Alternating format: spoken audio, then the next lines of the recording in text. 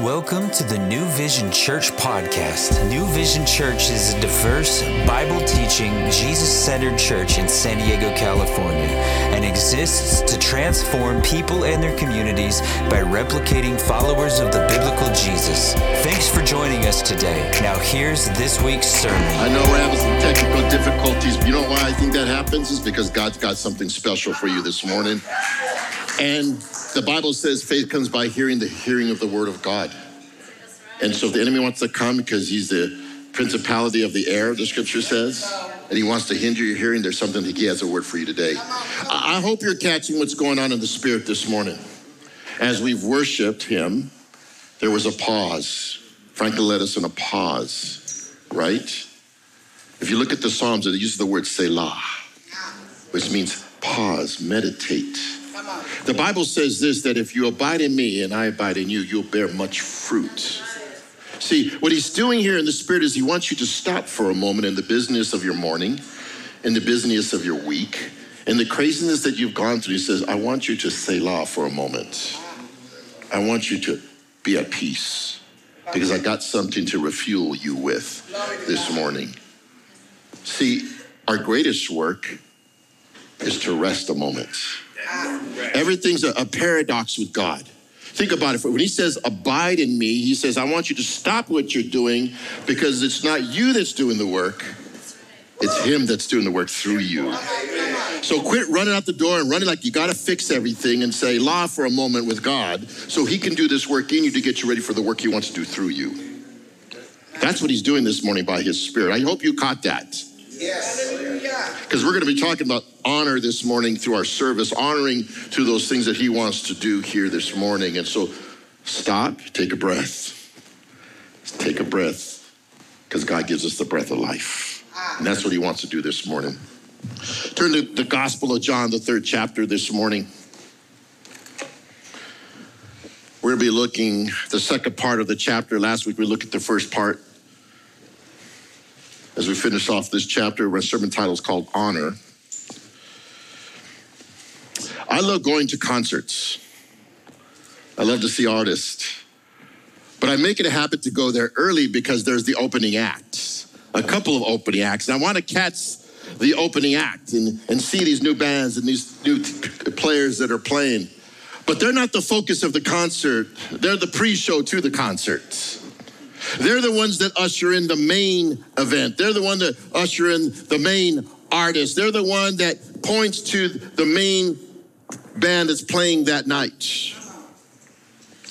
If you've been following us through the Gospel of John for the last 3 chapters, John the Baptist is the one who introduces the Lamb of God who takes away the sin of the world. John the Baptist is the opening act, pointing to the main act, which is Jesus. You even see that in John chapter 3 because he has to begin to remind the disciples that he is not the one, but that Jesus is the one. And then I'm here to point to Jesus. And you're struggling with that. You're allowing disputes to come about all these things that are going on. See, we've been studying chapter 3 the last 2 weeks. And last week we looked at Jesus, who has an encounter by the man named Nicodemus.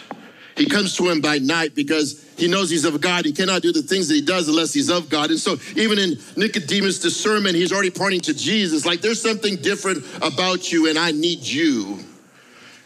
And that's where Jesus says you must be born again in order to see the kingdom of God.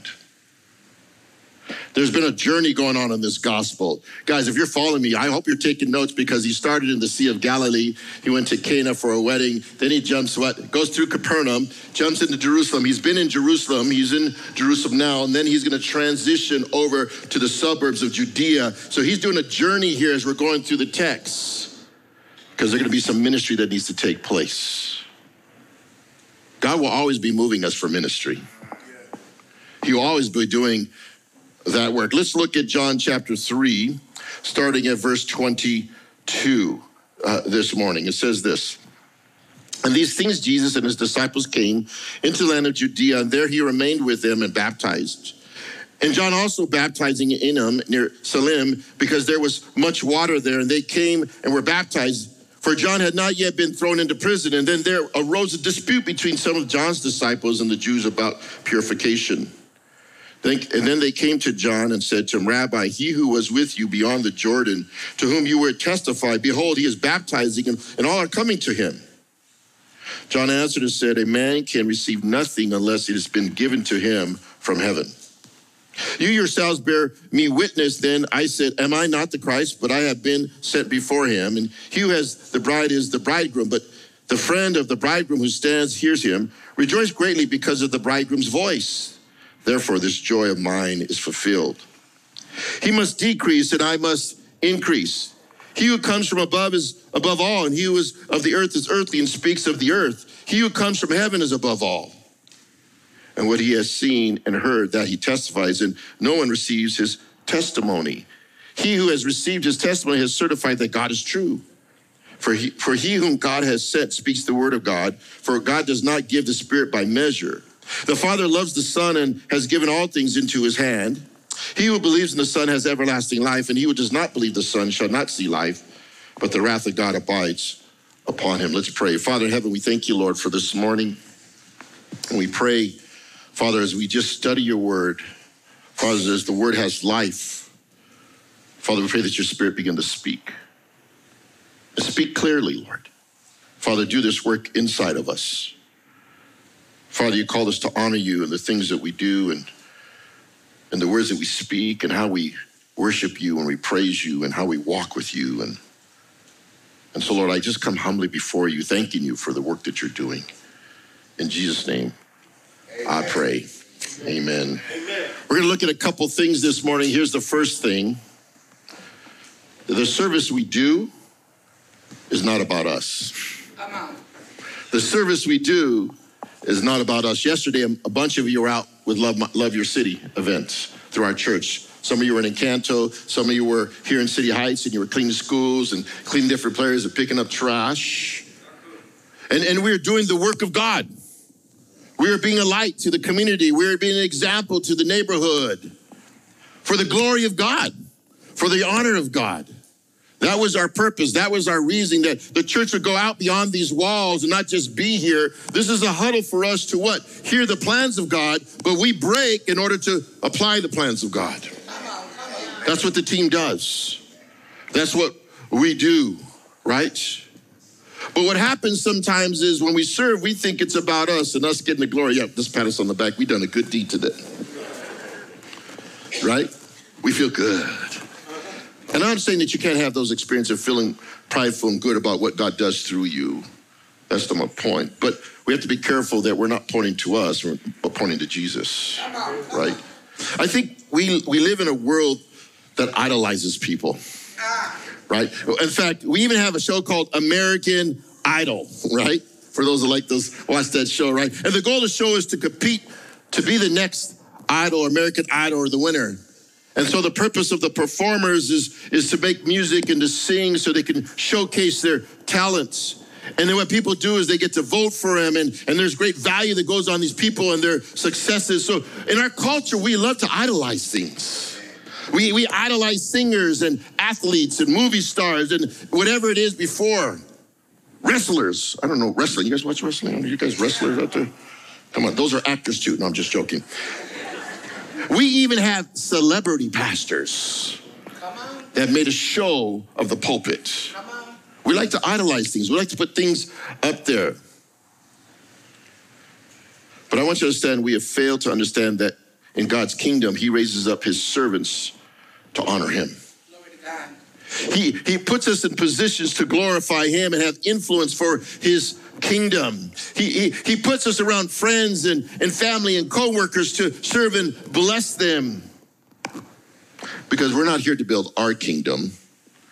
We're here to build his kingdom. Come on. And so there's a priority of having influence. But I love this about what's going on in the story. When we honor him, God wants us to find a place in ministry.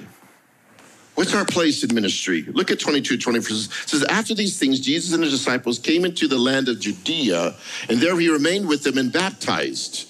Now, John was baptizing in Enon near Salim because there was much water there. And they came and were baptized, for John had not yet been thrown in prison. Remember, they were in Jerusalem for the week of Passover, and he'd come for the Passover, and that's where they have an encounter with Nicodemus. But that ministry in Jerusalem was done, and so now they go to the suburbs just outside of Jerusalem. And we find a work being done there, right? It says that they were out baptizing. Jesus and them were out baptizing in the sense they went out to Judea. Jesus went to one area. John the Baptist went to another area, and they're baptizing. They don't specifically give where Jesus was, the suburb. They thought maybe he's up heading toward Jericho, along the Jordan, heading that way. And here Jesus was serving, right? It says that he was out baptizing. I want you to understand something here. First of all, Jesus never baptized anyone. But his disciples baptized. When you read the scriptures, it appears like Jesus was baptizing, but you really can get that information when you go to the next chapter. In chapter 4, verse 2, it says, though Jesus himself did not baptize, but his disciples.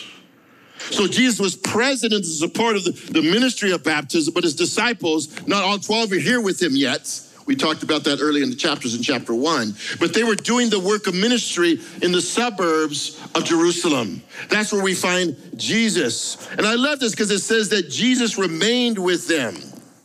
That word means he tarried with them. I love that about God. Amen. He just hangs with his people. He just chills with the people. He wasn't in the rush of ministry. He wasn't like, okay, we got to get this work done.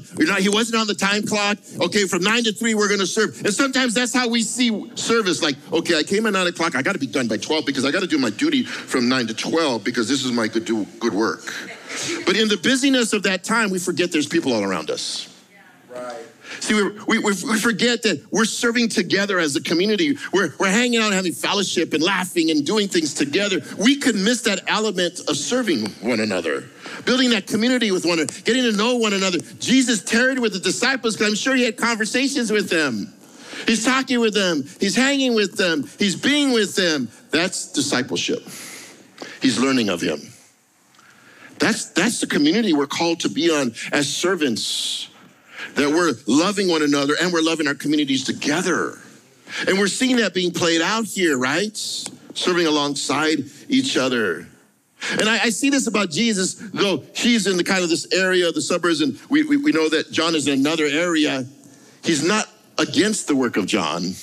He's not in competition with the ministry of John. He's still aligning up with the baptism ministry. Come on.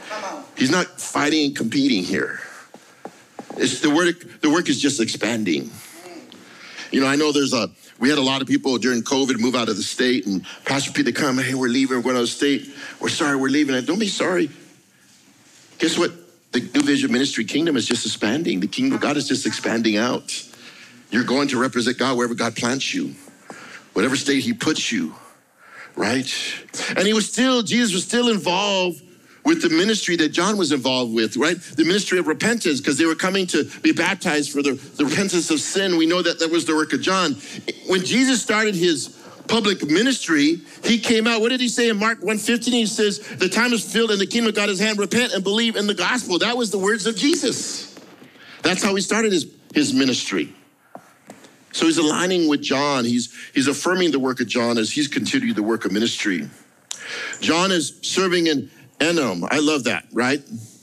This ministry was just west of the Jordan. Some maybe thought around Shechem maybe area, if you're looking at the back of your maps in your Bible, just north of Jerusalem, all right? But they're not exactly sure, but they're thinking somewhere in that region. The word Enom means springs or much water, and the passage says that John was baptizing where there was much water. John the Baptist kept the ministry simple.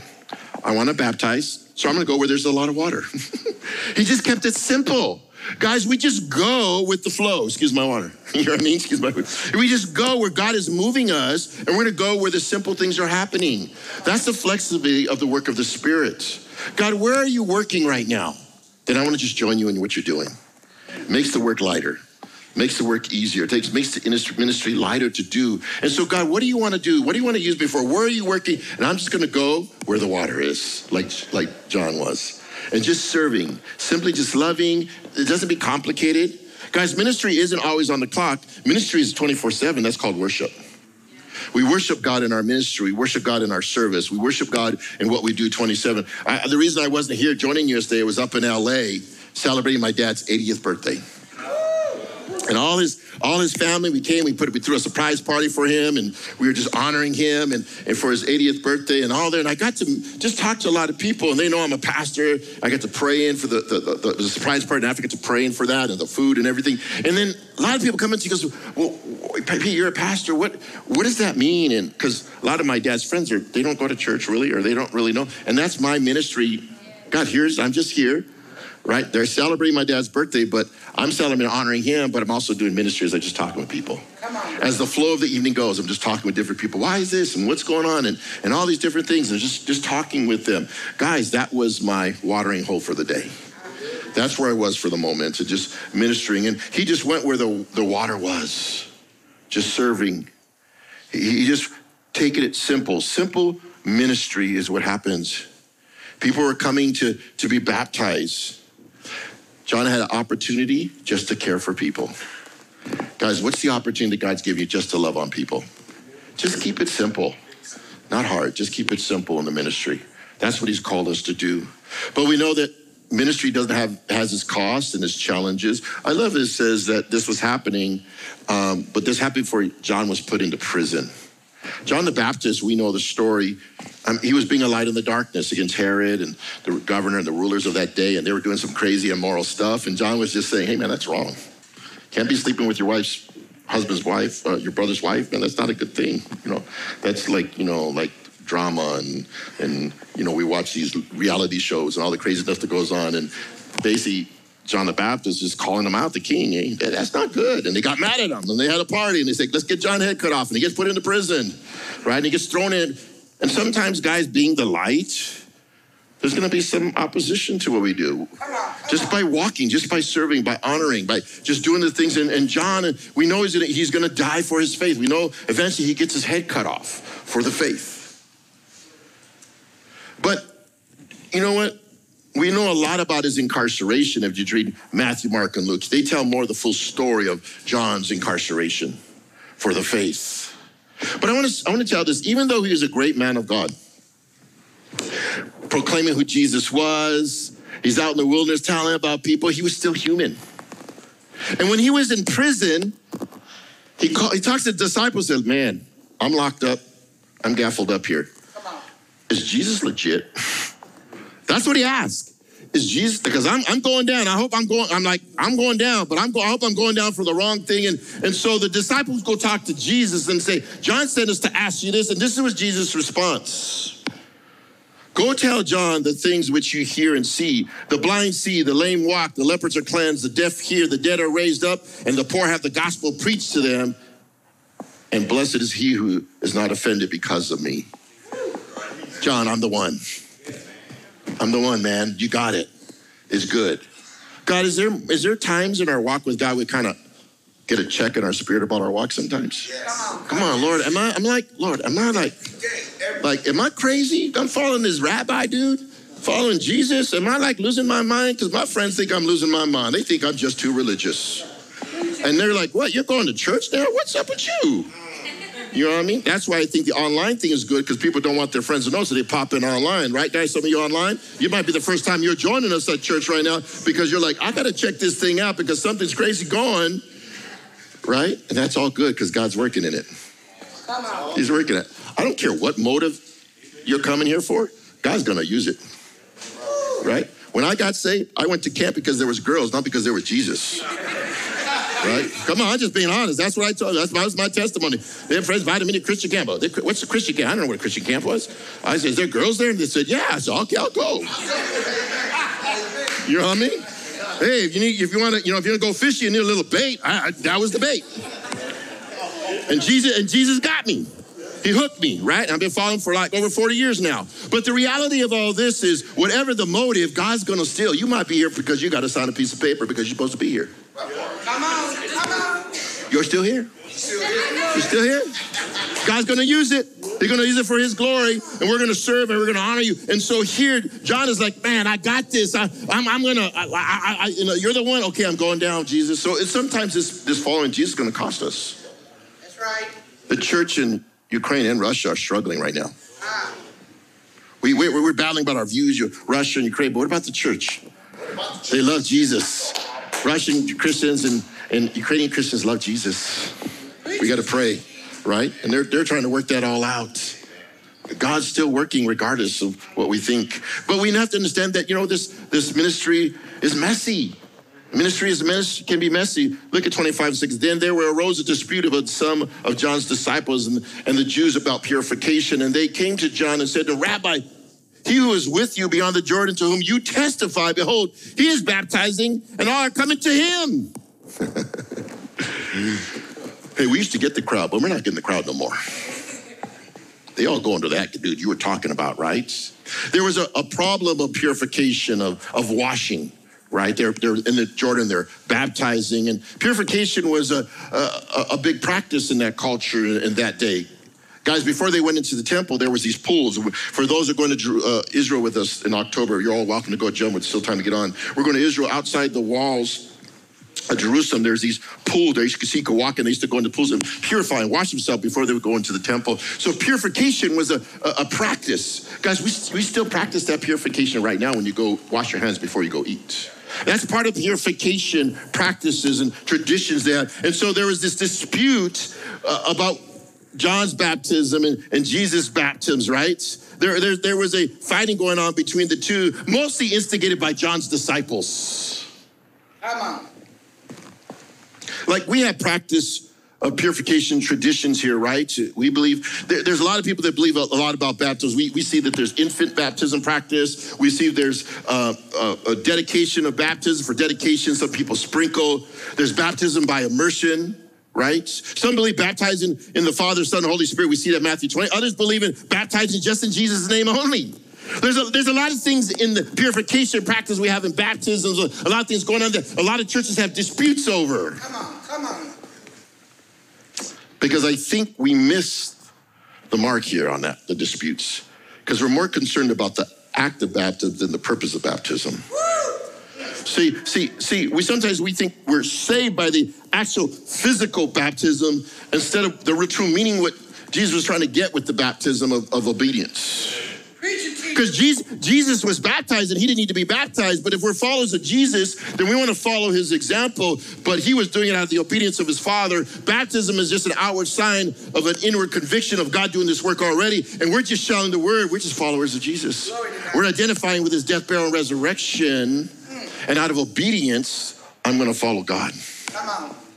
Guys, we're going to have a baptism. Maybe you've never been baptized before. We're going to have a baptism on the 24th, the week after Easter. So if you're interested in being baptized, we want to baptize you because we want you to just make your public confession of faith through baptism. Amen. Jesus did it. We're called to do it. But the baptism itself doesn't save you. At all. You know what I mean? I could take you and dunk you in water and get all the dirt off you and kick you out of water, right? But the baptism doesn't necessarily change my heart. Come on. The Holy Spirit does. Hallelujah. Okay, so sometimes we worship the baptism more than we worship what God wants to do, because when Jesus came out of the water, the Spirit came upon him, the scripture says. And so the purpose of the baptism, we're not going to fight over those types of things, because I'm more concerned about you being not so much baptized by man, but baptized by his Spirit. Come on. Because man baptized the physical baptism, Jesus baptized the Holy Spirit. That's what he said. He's the one that's going to baptize me. One's going to come baptize you in water, but one's going to baptize me with the Spirit. That's Jesus. I'm more concerned about the work inside of us through the Spirit than I'm about the physical baptism. I'm not denying the importance of that, but the reality is we can worship baptism more than we worship the work that God wants to do in us. Preach and teach, Pete. And so that's the work that he's doing. And there was a problem going on, right? That was the dispute. We're called to identify with Christ. That's why he commanded us to be baptized out of obedience. And we've been resurrected to new life as a sign of baptism. And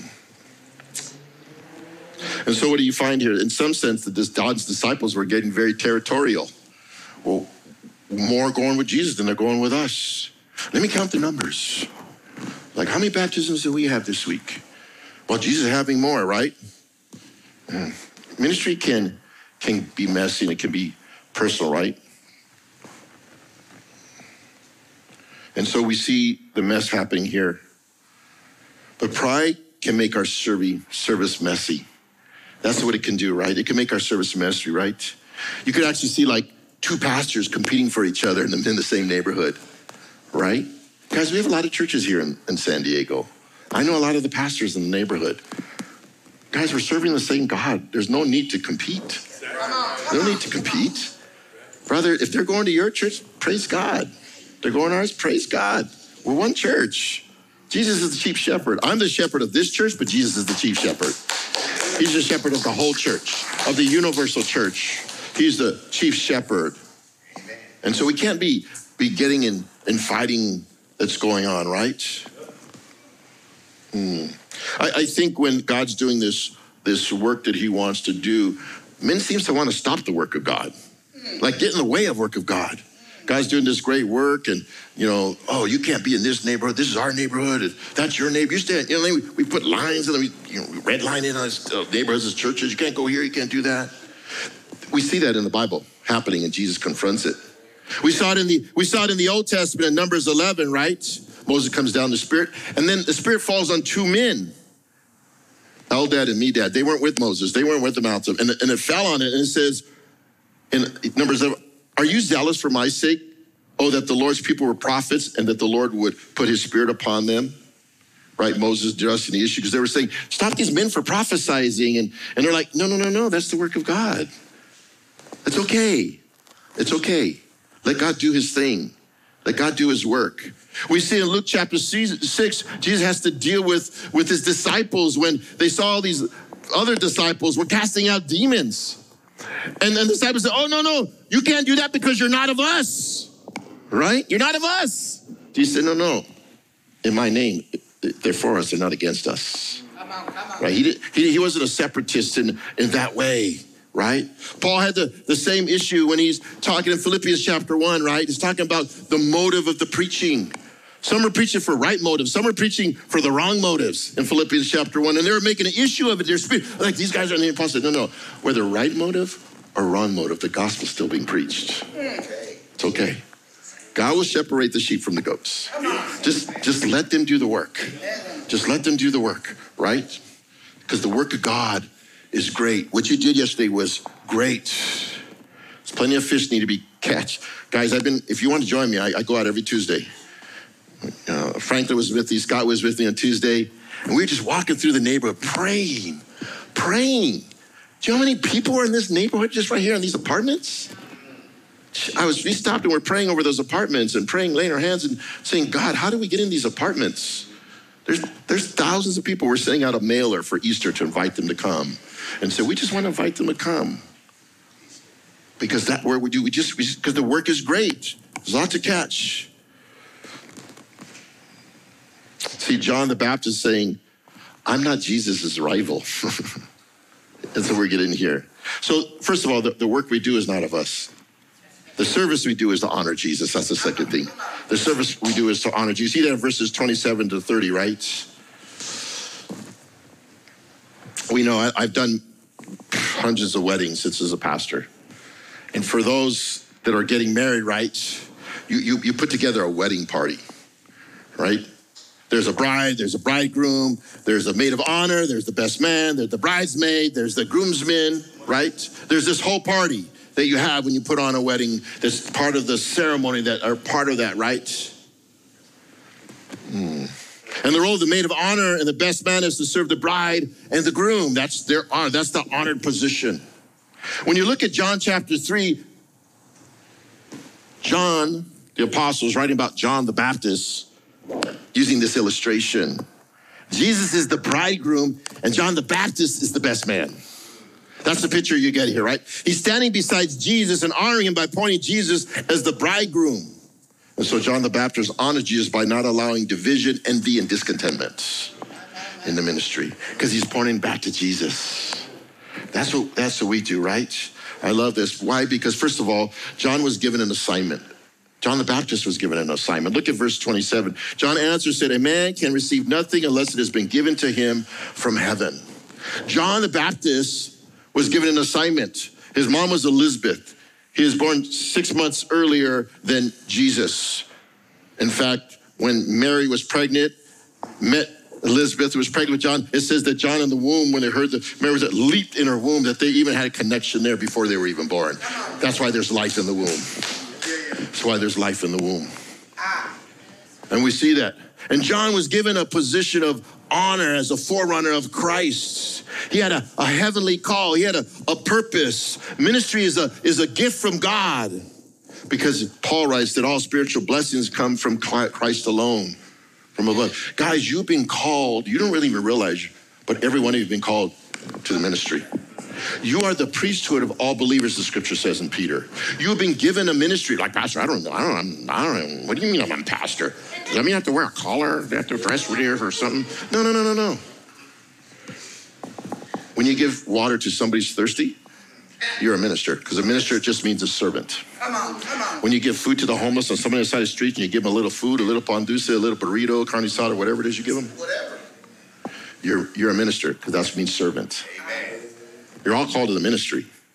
You're serving the people. John had a calling in his life here. John was ordained by God for this specific position.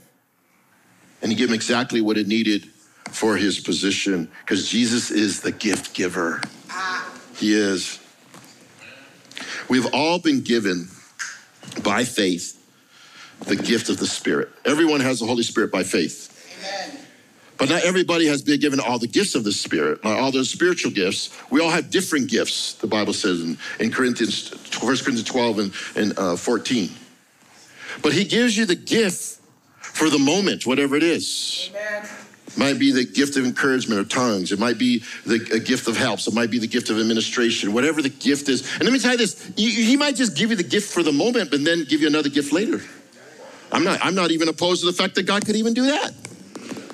But don't be afraid, like, I don't know what to do. Trust God, that's faith. He'll give you what you need for the moment.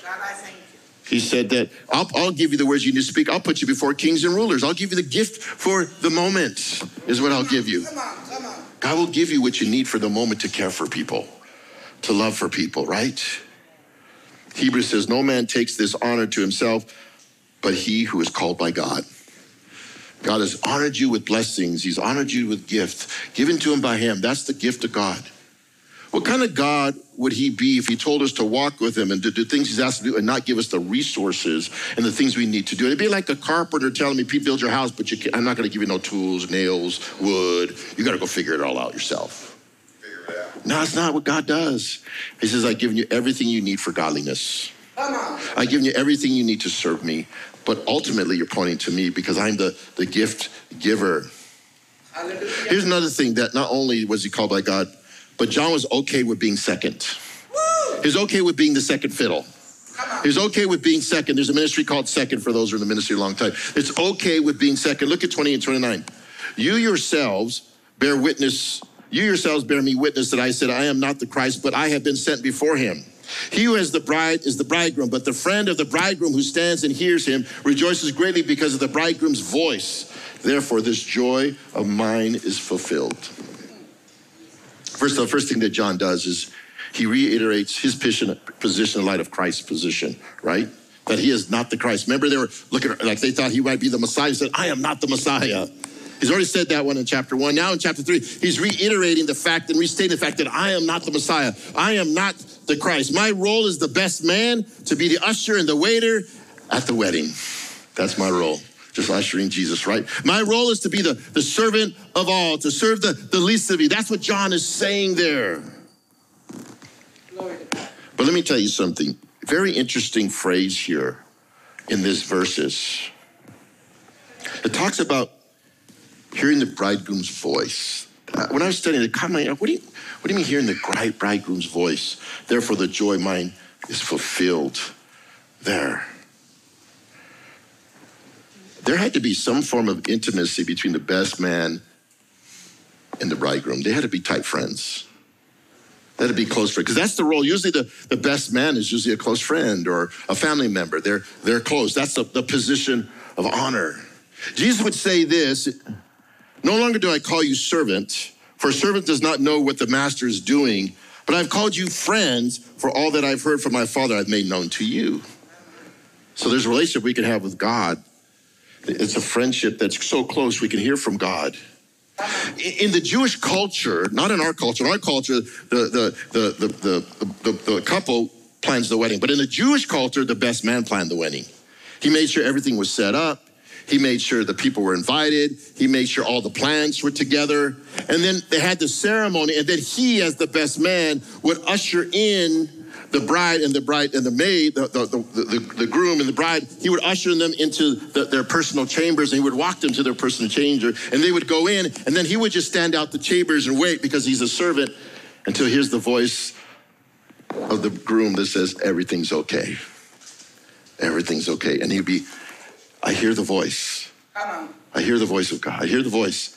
And he said, I went away joy. The best man went away joyfully because he was okay. He's saying, when we hear the words, we hear these things, God is speaking to us. We are his servants. He's speaking to us, and he gives us directions, right? Our greatest joy isn't what we get or have. It's not in the person we marry or the job we have. Our greatest joy is when we are fully understand the gospel. By faith, he speaks to us and says, everything will be okay. Find your rest in me. Find your rest in me. And yet we see here the character of John in verse 30. John had a servant's heart to honor Christ.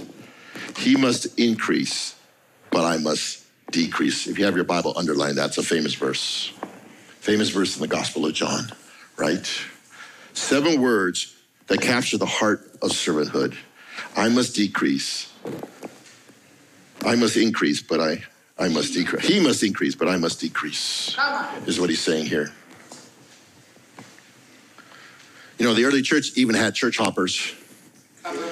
The early church even had division, right? They would come, oh, no, I like Pastor Apollos.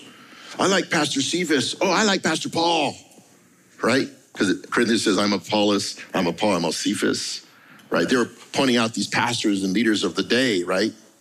But these men were just ministers from whom God had used to bring you to faith. That's all they were, right? And we can idolize that by, hey, well, I go to this church and I go to this church. I'm of this pastor and I'm of that. Guys, I love being your pastor, but I want to point you to Jesus, right? He's the chief pastor.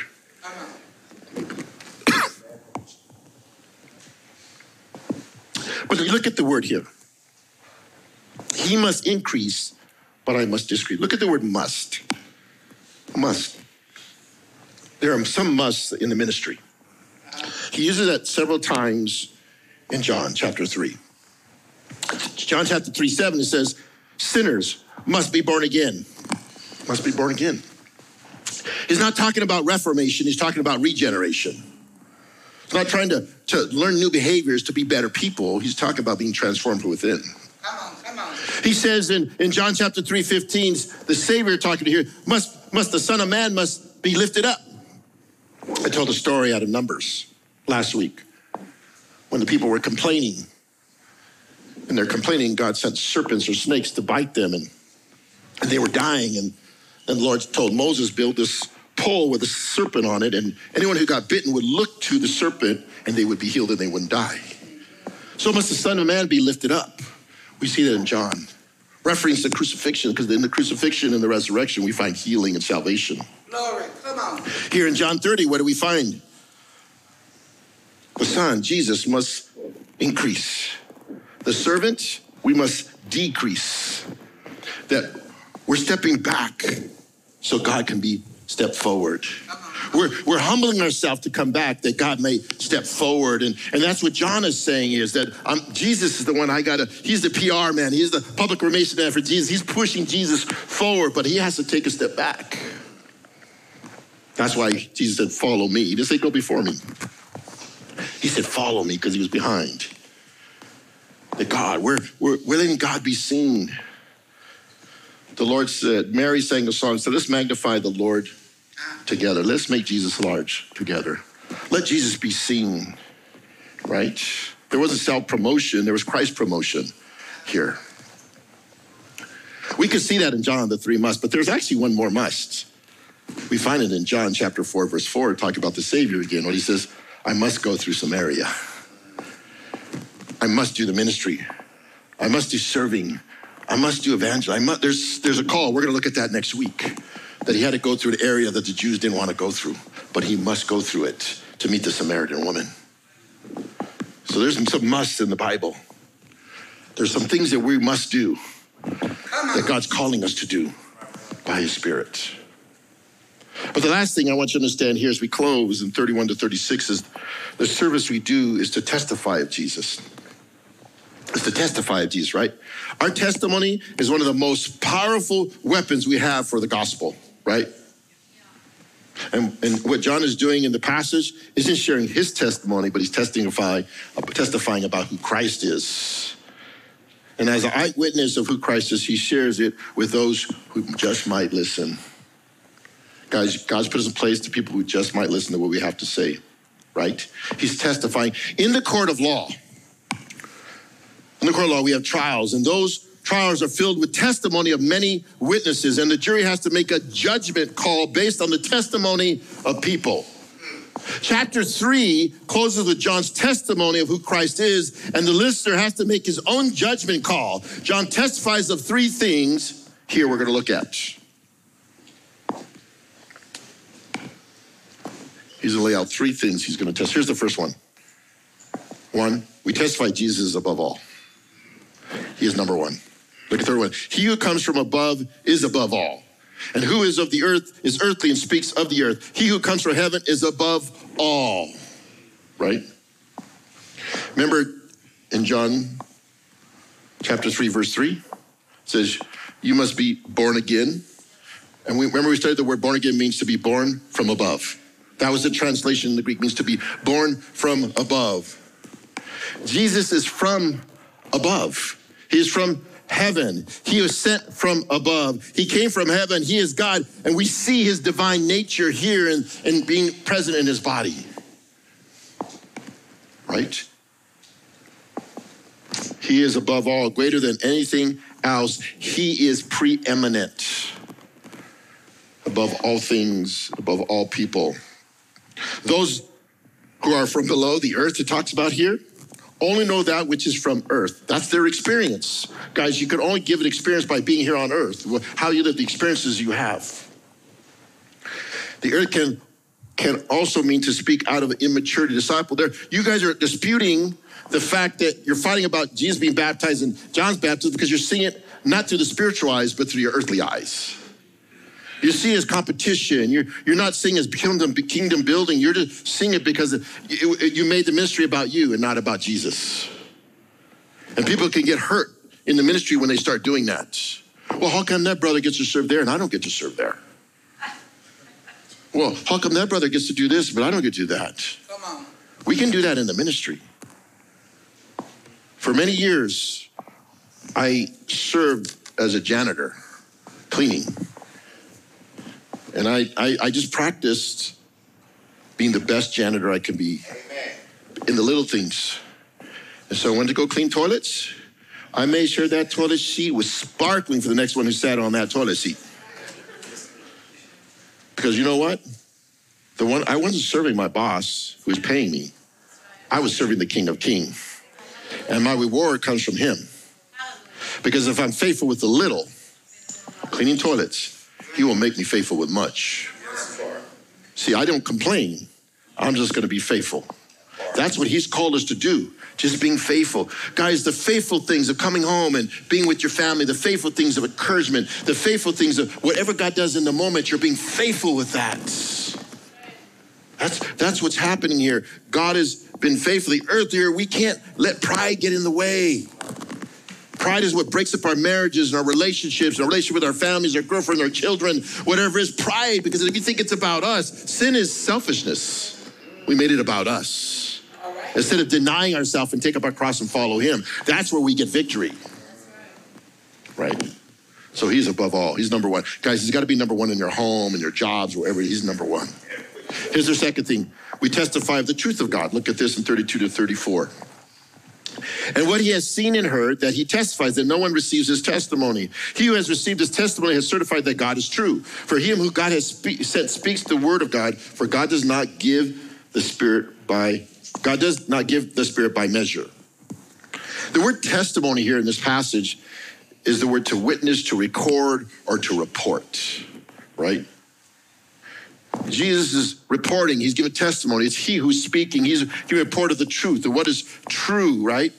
The reason why John is writing the book, the Apostle John is writing the book, not John the Baptist, is that he's giving a report of the life of Jesus, the witness of the life of Jesus, what? So that you all would believe. He's testifying about the work of God. Jesus comes testifying about the work that his Father had given him, right? But when he comes speaking, not everybody believed him.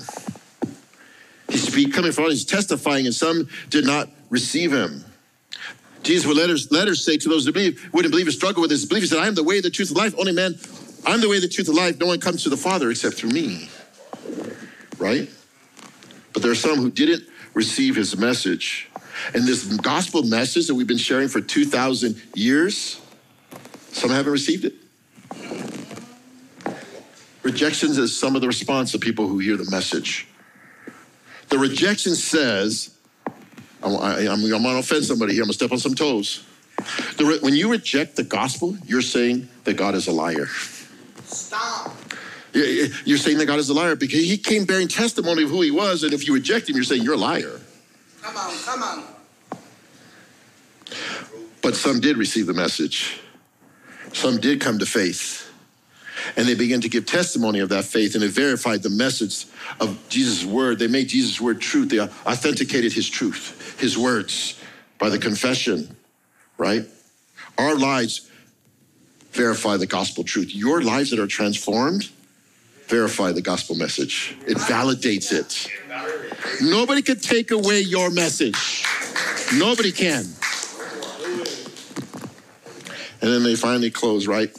It says here, Jesus was sent to the Father to give the full measure of the gospel. So he couldn't testify. God had given him everything. God the Father gave Jesus the full measure of the Holy Spirit.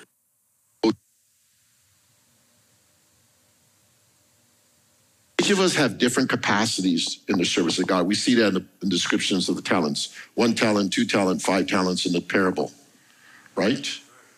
Some have different levels of capacity and gifting, and that's okay. Some like to serve in the shadows. Some like to serve more up front. Some are more introverts. Some are more extroverts. You have different abilities and personalities, and you like to serve, and that's all good because that's how God has created us to. Come on. Right? You know, with our 2 campuses, we're maybe 300, 350. The Rock is 15,000. Doesn't matter. It's irrelevant. We're all part of the same kingdom. That's right. I might just be a 1-talent cat. Miles might be a 5-talent cat. I'm okay. I'm okay with that. My identity is not what I do. My identity is in Jesus and the work that he's doing and the being faithful to the work that he's given us as we serve him. That's what it is, guys. Be faithful in what he's given you. You might just be a guy that has to stay home. Mama has to stay home with the kids and take care. God is honored by your faithfulness as a mother to take care of your kids. That's okay. Glory.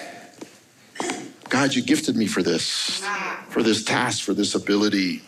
Don't be jealous of others' giftedness. Rejoice in it. Rejoice, praise it. Brother, man, thank you for doing that today, man. You really blessed us by doing this in your gifting. Are you not blessed by our pastor who leads worship, Pastor Franklin, this morning? God has gifted him in a certain way to lead us. Man, I'm always like ready to weep because of the Spirit when he leads us, because the gifting that God has given him. He's operating his gift in his gifting. Guess what? He's experienced the greatest joy in his walk with God as he leads in that way. You will experience the greatest joy in your life when you walk in your gifting, in your call, in what God has given you. Lastly, we testify about life and death. 35, the Father loves the Son and has given all things into his hand. He who believes in the Son has everlasting life, and he who does not believe in the Son shall not see life, but the wrath of God abides in him. John is testifying of the love relationship between God and the Father,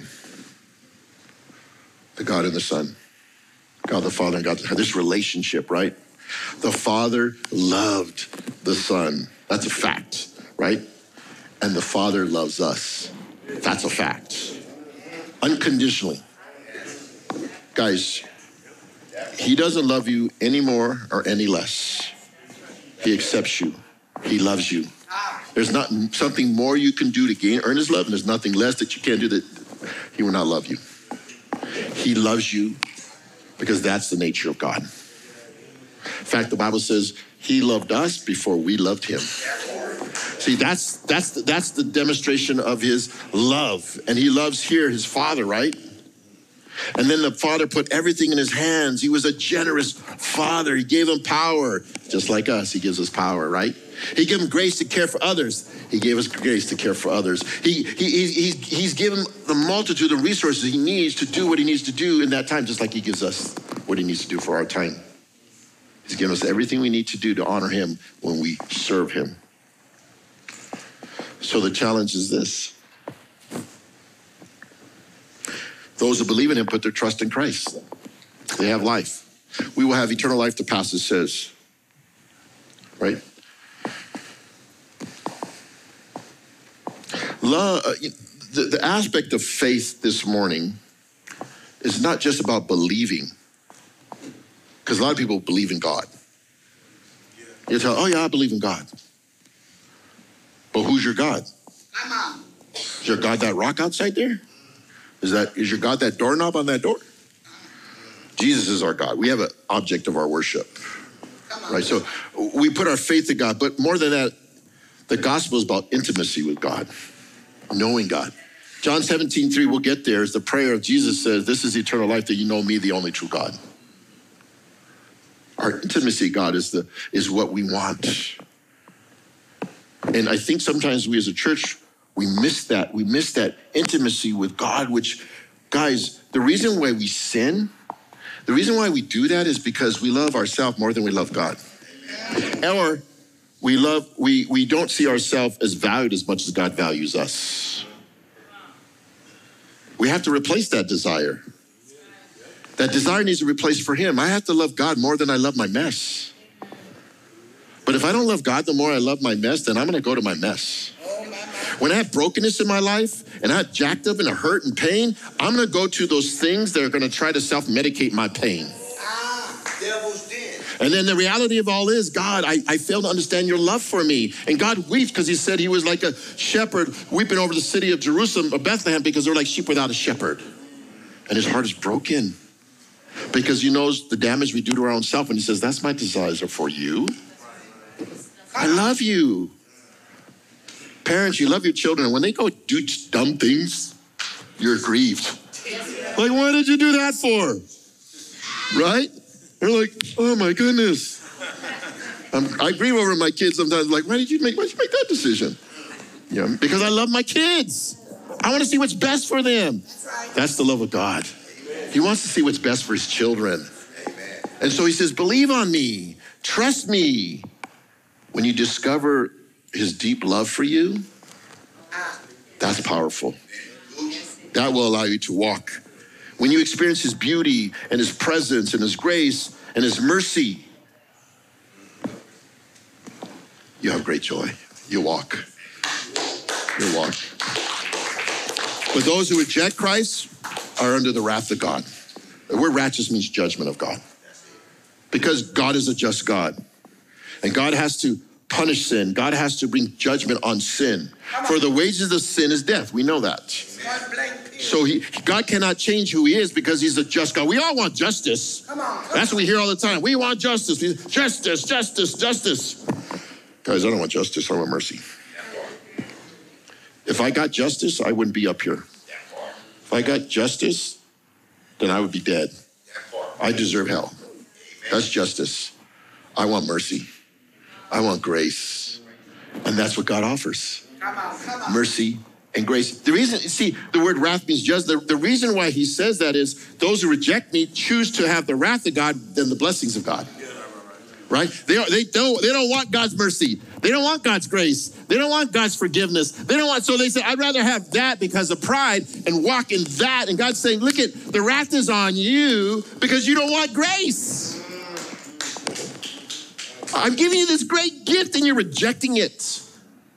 Right? What's that big dam, that big water dam? I can't remember the name of it. But there's a big dam that has, if it cracks and then the water comes poured out, it'll come on a valley and destroy homes. That would be like judgment coming, the wrath coming on us, right? But you know what God's mercy and grace would be? This water flood coming down on the valley, and also he opens a big hole. The water goes into the hole and doesn't hit the people. That's God's grace and mercy. He stops the judgment by his death, burial, and resurrection. Hallelujah. That's what he's offering. That's all he's doing it. John is making it perfectly clear. You either are with me or you're not. This is simply what John is saying. You either believe in me or you don't. John will later write this: he who has the Son has life, but he who does not have the Son does not have life. And so I challenge you this morning. Do you want life or don't want life? Our service is to honor him. So this is how we do it. Number one, the service we do is not about us. To make it about us, it's going to get messy. It's going to get hurtful. Number two, the service we do is to honor Jesus. We honor him with our service. Lastly, the service we do is to testify of Jesus. Life or death. That's what I offer. Let's pray. Father, in the name of Jesus, we thank you, Lord, for this morning. We thank you for your love and blessings, for your goodness and mercy and grace, Lord. And I pray this morning for those that are here. They're at the crossroads, Lord. Some are at the crossroads of their life. You said there are two roads. You said there's a wide road and a narrow road in Matthew 7, 12 and 13. You said very few find the narrow road. Father, you've given us a road to follow. You give us your word as a path. And Lord, I just pray this morning for those that have heard your word. Father, it's fallen on good soil. They heard your words and they're receiving your word this morning. If you're here this morning, you received the word and you're saying, I choose life. I just want you to raise your hand. I could pray for you. I see you. I see you. Lord, do you see the hands raised? Those who are choosing life. I want life today. I see you up the balcony. I see you down here. I see you all around. Father, in the name of Jesus, I pray for those that are raising their hands this morning. Father, they want life. They're choosing life. And so I pray that they're putting their faith and trust in you, because life is found in putting their trust in you. You said that he who believes upon me shall never be put to shame. Right? You're not here to shame people. You came to save people. And so, Father, I pray for your people that are here. They're here. They heard your word, Lord. Receive them. Receive them by faith as they stand and say, Lord, I want life. And they might not even know what they're saying. They might not even understand it, Lord, this morning, but by faith they're coming. You said in Hebrews 11 that without faith, it's impossible to please God. That we are to believe in you. And so, Father, they come by faith, believing in you, believing in your word. We're going to take your word for what it says. We trust your word, for your word is true. We thank you, we praise you, we honor you. In Jesus' name, amen. Amen.